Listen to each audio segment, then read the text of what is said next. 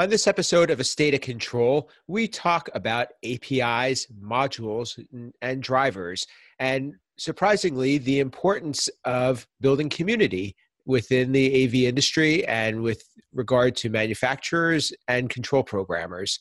All that and more on A State of Control. The network for the AV industry. What are you listening to? This is AV. This is AV Nation. This is AV Nation.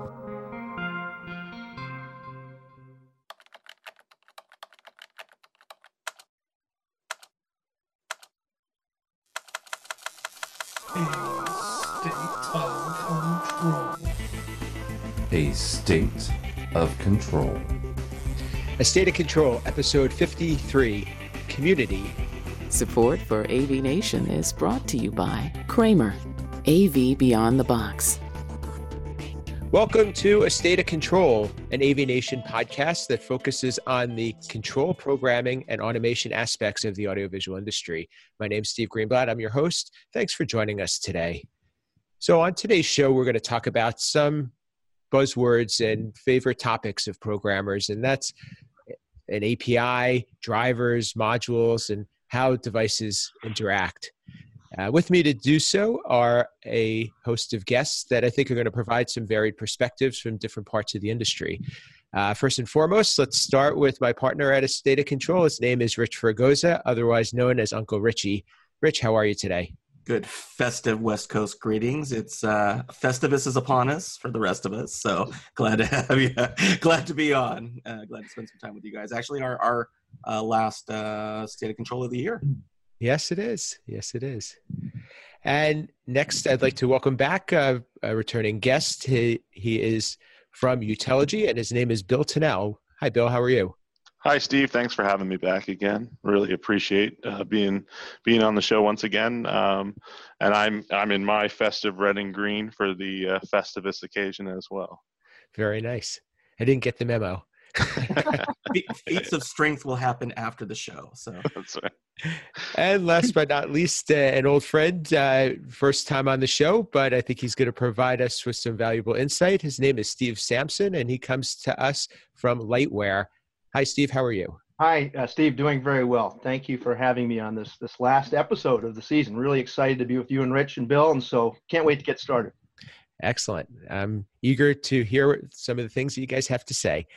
So way back in episode 15, which is shockingly about 3 years ago, we talked about drivers and modules and their place in the industry. So today we're going to extend that conversation a little bit further and talk about APIs. So, and I'll be the first to say that I have to give the definition as an AV Nation tradition. We're not allowed to use acronyms without defining them. And an API is application programming interface. So essentially what an API is it tells a device how it's going to talk to another device. So Rich, I'm going to start with you. When we talk about an API and its importance in the industry, what about it is most important to a programmer? What makes a good API? Honestly, the first one is having one. So let's start with that. Obviously the people that are assembled here, we've been doing this for a while. And when we were first starting out, there were very few devices out there that you could communicate to over a standard wire, and basically had anything outside of an analog connection. And so when we first started with RS-232, it was the Wild West. It literally depended on which engineer it was handed to or third party to decide, hey, let's make your box talk with somebody else's box. And they go, okay, well, is there something that we can refer to? Is there a standard? They go, nope, have fun. We've seen lots of different ones over the years come down the line. Now, things are different. And honestly, we're the possibly the secondary or the tertiary interface to a manufacturer's device. And so what's happening is these manufacturers have to tighten up how they communicate, which is good in one respect, in that we are now seeing some form of standardization in terms of how communication has to work with, because you have to basically deal to other software-enabled devices. But what makes a good one, first, is documentation. We've always talked about it, is that, it's still to this point, every once in a while with some of these manufacturers, if you don't know the guy, you're not necessarily going to get answers to the questions that you need, because they're being built with what they think is going to be needed out in the field. And then people get out in the field and they discover one or two things is missing, but unfortunately, those are the one or two things that you really, really need, and trying to find that feedback loop. So I think, honestly, it still comes back down to communication. It still comes back to having some form of accepted practices and a feedback loop. And we're seeing it more and more. I think we are seeing, because a lot of these are soft-driven devices as opposed to hardware devices where we're changing things on a board level. We're seeing a bit more of a rapid development cycle happening where, it is changing. And what's nice is that I'm starting to see things that they're being a little bit proactive in terms of changes. We're seeing revisions coming up or getting posted. And so, the first one is at least have one. And it seems so basic, but it really is. I mean, I can list a half dozen manufacturers that, if I don't know the secret web page /# .swf extension, I'm never finding where that document is. And so, I still have printed copies, lying around in a file somewhere that should be on a web page, but I can't remember how to click to get back to it. I remember those days, and some of those weren't even in English too. So, Bill, Utiligy's a manufacturer of software, a software provider, and you do control, and you also have a monitoring system that has an API. What thought process goes into that API, and how do you market that to your audience? I think even as a software publisher in this space, we can do a better job at that. We're now adopting things like being RESTful. And that, I think from the software side of things, that is something that you're going to hear more in our industry. We're looking for RESTful APIs. And really what that means is that from a programmer standpoint, it's predictable. I'm not having to reinvent the wheel. When I go and I look at this API, I know the framework that it's in, the structure that it's in. I've got granular access, but if we take a step back, what is the point of an API for us? If I wanted the whole code set, I could get the whole code set. I need to look for specific functionality. I don't want to have to take this big voluminous thing and try to read through it. I want to break it down into smaller chunks so I want good filtering. I want good deep access to the command sets that I'm looking for, and I want to do it in a way that I don't have to rethink. So one software publisher to another, I should be able to kind of understand the framework and the setup of it. And so that's where we're going to as an organization. And so our kind of the mantra now is be RESTful. So whenever we have APIs that we're developing, whenever we have software developers kits that we're creating, it's trying to do it in a way that programmers can open it up and say, yeah, I get it. I totally understand what I'm supposed to do here with this. And just to clarify, as far as a RESTful API, from my perspective, it's something that's uses web calls to be able to interface with the product. Yes, absolutely. Yep. So Steve, Lightware has a bunch of different products, and I'd imagine that each one of them has an API. Mm-hmm.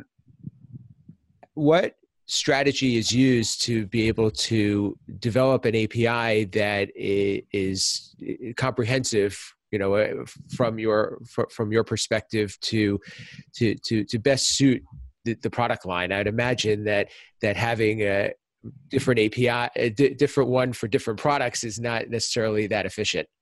That's right, Steve.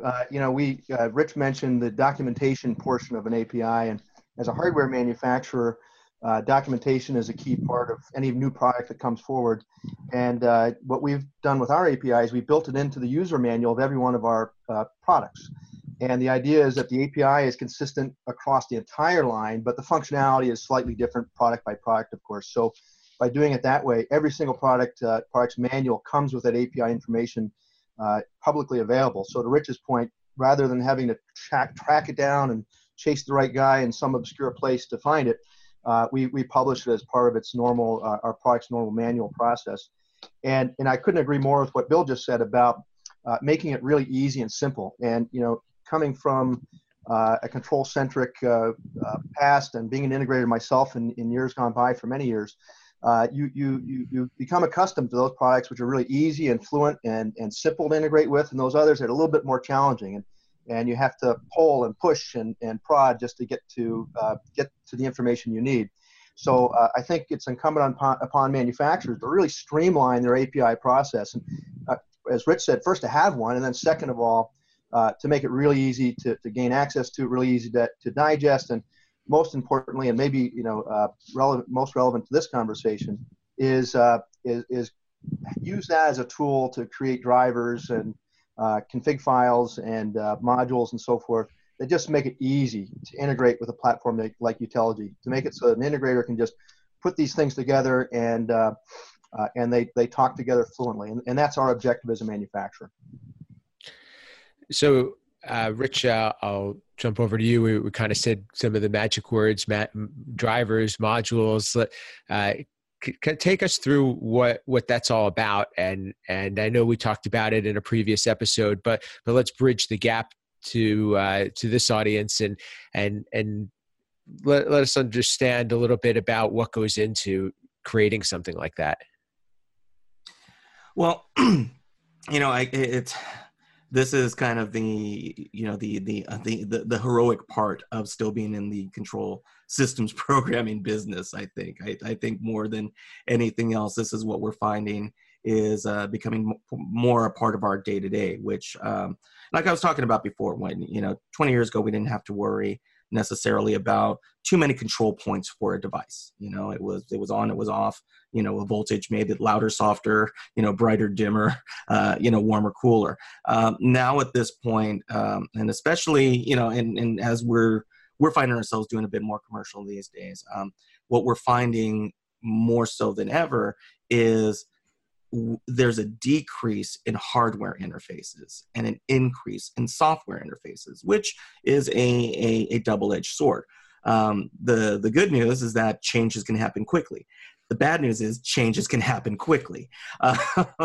So, when all of a sudden a manufacturer issues version 8.5 of an API, it doesn't always necessarily go through the regression testing of what happened to all of the programs that you put out there that were based upon 8.2.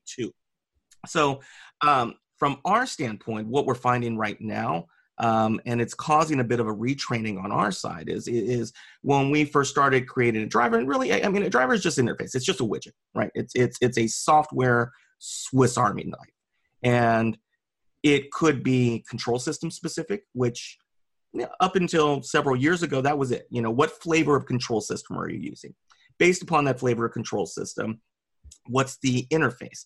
Are the blocks in place in that specific control interface, and do they have the software to be able to communicate with it as a dedicated device, or are they going to emulate a web page or a computer or a web server? And so the first question that we come back to is, what am I supposed to be on this end? What is that device expecting me to be? Or did they create the API knowing full well that a third-party interface was going to be available, or did they create the API thinking that, I'm just going to send it to a web server or a web page, or some software developer is going to show it up, and everything becomes available inside that? So that becomes the first question. What am I to this device? Once you get to that point, then the second question becomes, from a communication standpoint, how secure or insecure is that is that interface going to be? What type of authorization is going to be required to get into that unit? So you start building the scale of, first, can I talk to it? How am I going to talk to it? Now, how hard, how easy, or how secure And then at that point, then you start, kind of fleshing everything out in terms of scalability. Now we're at the next part where we're looking at, which is, how can I deal with this unit from a scalability standpoint, knowing that the software cycle is going to be much, much faster than the hardware cycle? How can we be nimble enough in what we're writing to allow for the changes, like I said, when 8.5 comes out, and because again, we're especially now we're seeing the virtualization even of our control systems. More and more, what's happening, and from an API standpoint, specifically for us, for control system programmers, is that scalability, flexibility, and optimization, and being able to build your own regression testing into your systems is becoming more and more important. And that's something brand new. RESTful APIs, are pretty straightforward, but more and more of them, rightfully so, because of security concerns and breaches, are finding out that authentication has to be built into these things. And for the longest time, and I mean, what was it, a couple of years ago, somebody got through it through a system through like an HVAC API, is how they wound up breaching, a pretty secure network, because that third-party device said, here's the keys to the kingdom, and they tunneled through. So these are the things from a programming standpoint that we're responsible for. Now, we also have to be that network last line of defense. And so it's daunting, but it's exciting in one respect. So, in answer to the question is that we have to break ourselves from that hardware development cycle mindset, because it is a much, much, much faster cycle. Absolutely. Bill, to Rich's point, Utiligy has a library of drivers and interfaces with a lot of equipment, and because of the nature of the product being a configuration platform, drivers are a pretty integral part. How do you keep you're up to date with not only with things coming out, but more importantly with the changes that Rich had mentioned? Yeah, so for us, community is a big part of it. So we have a GitHub environment that all the source code for all of our drivers live in, and we ask the community and the programmer group to come in and say, hey, you're doing this, you could do this and it'd be better. Just constantly trying to improve a driver that exists and make it better. But it is a challenge to keep up. Someone like a Cisco comes out with a new firmware set. There's a lot of new features there. There's a lot of new things that we have to take into consideration every time a complex piece of technology like that gets an update. And the number of features that we're seeing come out on pieces of technology that have been in the marketplace for a good amount of time is kind of interesting, and that's where the nice blend of software and hardware is coming together, where we're just updating a firmware set and using the same bit of hardware to get some new functionality, and it's quite fascinating to see how fast these changes are taking place.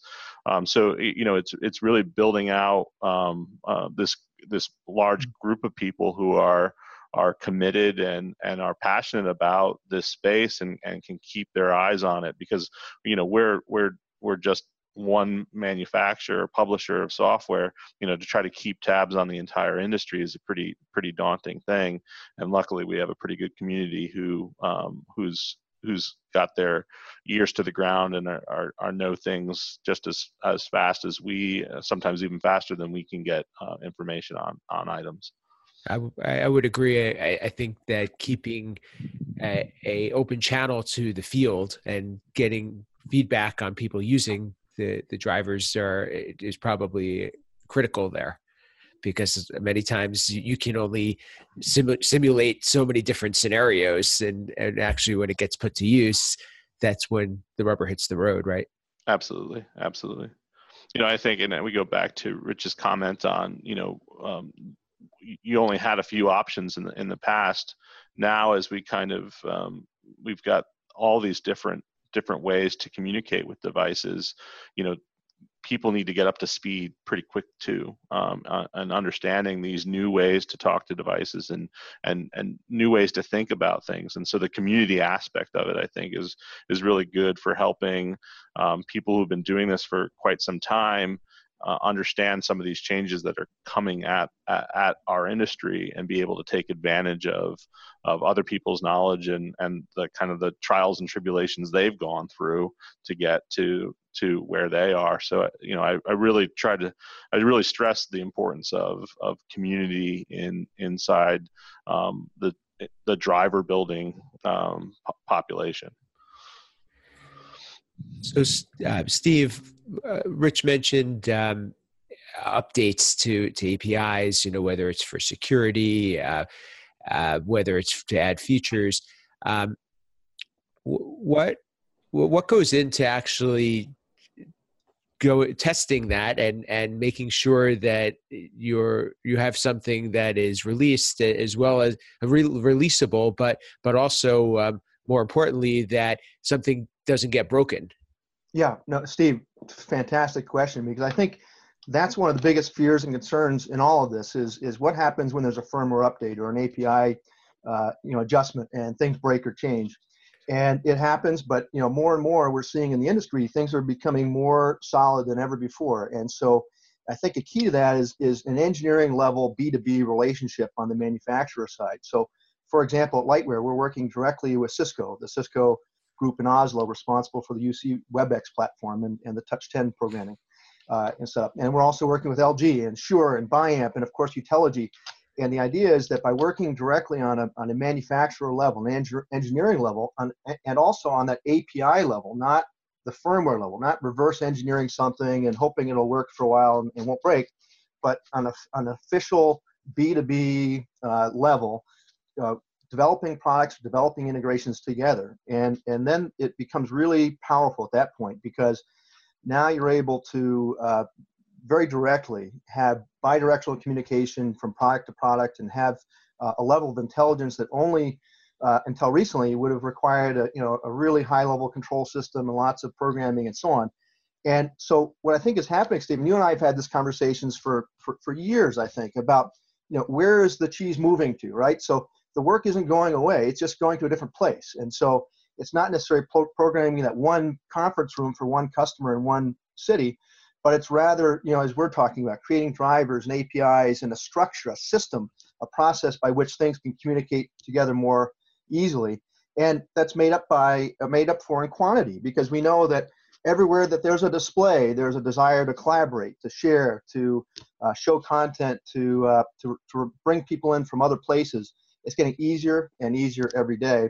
And I think I'll close my follow on here with this concept that it used to be not long ago that the first question on a project for many integrators was, what's the control platform? What are the rules of engagement? What kind of shop is this? What's the control platform? Now, I think because where decisions are being made in organizations about the communications platform, and the guys who are, the people who are picking phones and laptops for a large organization are the ones who are also choosing the UC platform. So that tends to be the beginning question. What is your UC platform? Are you using Zoom? Are you using Skype? Are you using Cisco? And that tends to inform lots of other decisions downstream. So with that, there's still lots and lots of programming work to be done and lots of opportunities, more than ever before. It's just that now as programmers, we need to find the new place to go, the new platform that, and we have one foot on the old platform and our other foot on the new platform as we move forward and get to that place together. And it means working together, proactively, better than ever before, as manufacturers, as software developers, as service providers, as integrators, and to deliver fluent, simple systems that work for our end users, that work and that are consistent. Thanks. So, Rich, when we first started doing this, as you alluded to, we were lucky to get an API. Do you foresee a day where there's going to be a standard API for different devices and manufacturers conforming to something like that? The best thing about standards, there's so many to choose from. I wish, you know, I mean, we all wish that that we could find a way to kind of universally agree on our industry's equivalent of HTML. You know, I mean, we would love that. The reality is that because we are dealing with manufacturers who are competitors, friendly or not at times, who are still run by individuals, who at times, you know, feel that they need to guard their secret sauce, there will always be a differentiation in the market. And with the differentiation in the market will be an approach of our way of doing it is the best way of doing it. And you get 4 programmers and 4 manufacturers in a room, and you're going to have 8 different versions of what's going to be the best thing to do. However, and what Bill brought up was a great point that we're seeing more and more of is the aspect of community and collaboration, because our tools are allowing us to collaborate better. You know, Bill talked about a GitHub, you know, that they have available in terms of a repository, a common repository of things. But for us and what we're using a lot of that, I wasn't sure how well it would work, but it's working really well for us, is not necessarily our social media tools, but kind of that suite of social software. Facebook groups. Manufacturers are more and more posting it there, so they have a dedicated person. They've got their Twitter groups. Slack. Several manufacturers have set up Slack channels, which are phenomenal because it allows for users to get together, and it's based on 25-year-old technology. It's internet relay chat with a really, really pretty skin on top of it. But so those tools have always been there. We're just finally leveraging them in brand new ways where, you know, you don't have to have a dedicated application engineer for a manufacturer sitting behind a computer terminal waiting for a support call. You know, with a Slack channel, with GitHub, with everything else, you know, a notification pops up on their mobile device and they're able to real time get it. You know, Steve, Greenblatt, you're not going to toot your own horn on this one, but you have done a fantastic job with partner relationships with manufacturers. You have been, you know, one of those guiding examples of here is a way that third-party programmers can bridge that gap. You know, a perfect example is several of the manufacturers you work with. I know for a fact that if I've got a problem with a widget or a piece of communication, that there is very, very much the likelihood that within an hour I can get a real answer. And, oh, you know, this isn't working that way. You know, it's already been fixed. You know, here's why people are having this problem. Here's what you did on your side, and we're going to walk you through correcting what you did on your side. You know, so that for me is I think it's actually more powerful than a standardization, because the community will drive how well a manufacturer's hardware, you know, the support. I mean, you know, if instead of building the API, if you're building a better device, if you're building the better widget, and more people are gravitating towards it because you're providing the support, you're open, you're flexible, you're nimble, and all of these things, and it's not a captive audience. That market, that community of users will wind up driving, you know, the success of that product. So it's interesting because it feels grassroots in a way, in that, you know, you can literally, the guys that are using this stuff day in and day out can give you immediate feedback. At the same time, I mean, just the metrics. I mean, not being on the manufacturing side, but I would think just from the metrics, from a support standpoint, from a ticket standpoint, you know, from your feature standpoint, all of these things that you can get that kind of feedback in real time. It's pretty exciting. So you know, no, are they going to standardize? No, but I think what will happen is the social element of mobile, you know, and again, this all goes back to mobile again. You know, the immediacy of that device in your pocket is improving those development cycles, you know, and we're, you know, are we great at it? No, but are we getting better at it? Yeah. I mean, there definitely I've seen instances already that, you know, in the past 3 to 5 years, you know, it is getting a little bit more dynamic in terms of the feedback cycle. Well, I thank you for that shout out, and I do value that, and that it's shockingly enough, for a group of programmers who tend to not be the most social people, we find ways to build that community, and I think that there is value. So that and that theme has come up before on our shows in terms of the communities that are built around conferences and trainings and so forth. So unfortunately, we've run out of time for today, but I think that this is a great, lively conversation and look to continue it in the future. First, let me thank our guests for today. Bill Tunnell from Utelogy, thank you for being with us. And how can people get in touch with you and learn more about Utelogy? Thanks. I really appreciate being here today. So our website's www.utelogy.com.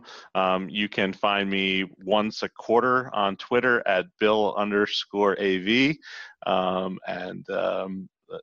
That's probably the best way to keep in touch with us. And we'll see you upcoming at ISE as well. Absolutely. Big announcements for us at ISE. So very excited about 2019 for Utelogy. Very nice. Steve Sampson from Lightware, thanks for being with us. Hope it was a good first time, and I hope you'll be interested in coming back. How could people get in touch with you and learn more about Lightware? Well, thank you, Steve. A wonderful first time. Thank you very much for having me. You can reach me at steve.sampson@lightware.com. You can see my signature below my picture here. So it's spelled just like that, steve.sampson@lightware.com. That's the same address as our website. And you can see our APIs there by going to any of the product manuals and going to the API section. And please don't hesitate to reach out. Look forward to talking with any one of you about this topic. It's one that's very dear to us. And we will be at ISE.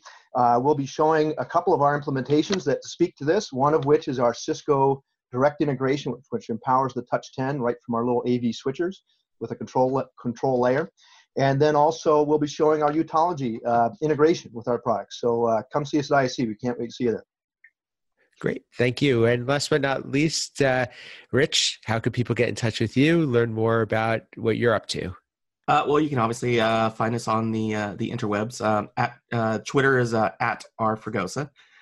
Sooner or later, I'm just going to have to start at Uncle Richie. I think it's just, I got no choice. Absolutely. But until then, at @rfregosa. On Twitter, you can type in my name in the interwebs and various things will pop up. Most importantly, though, find us here at AV Nation. You can find me here with my partner Steve at State of Control. Also find us on Resi Week and AV Week. And but always, I always love to see you here on AV Nation. We love having all of our viewers, all three of them, show up and tell us what a great job we're doing. So. Great. And just to echo that, please go by the website, avnation.tv. You can learn about this and all the other shows. But most importantly, go check out the underwriters. Thank them for supporting this show and the other shows and making AV Nation possible.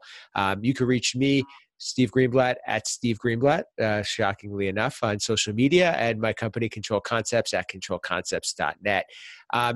I've been saying on past shows that I would love to hear from the audience, so please reach out to us, send us some feedback, send us some questions too. I'm thinking about having a future episode where Rich and I share some thoughts on some audience questions. So if we can get enough to shape a show, we'd love to put them on. So that'll do it for today. This has been A State of Control.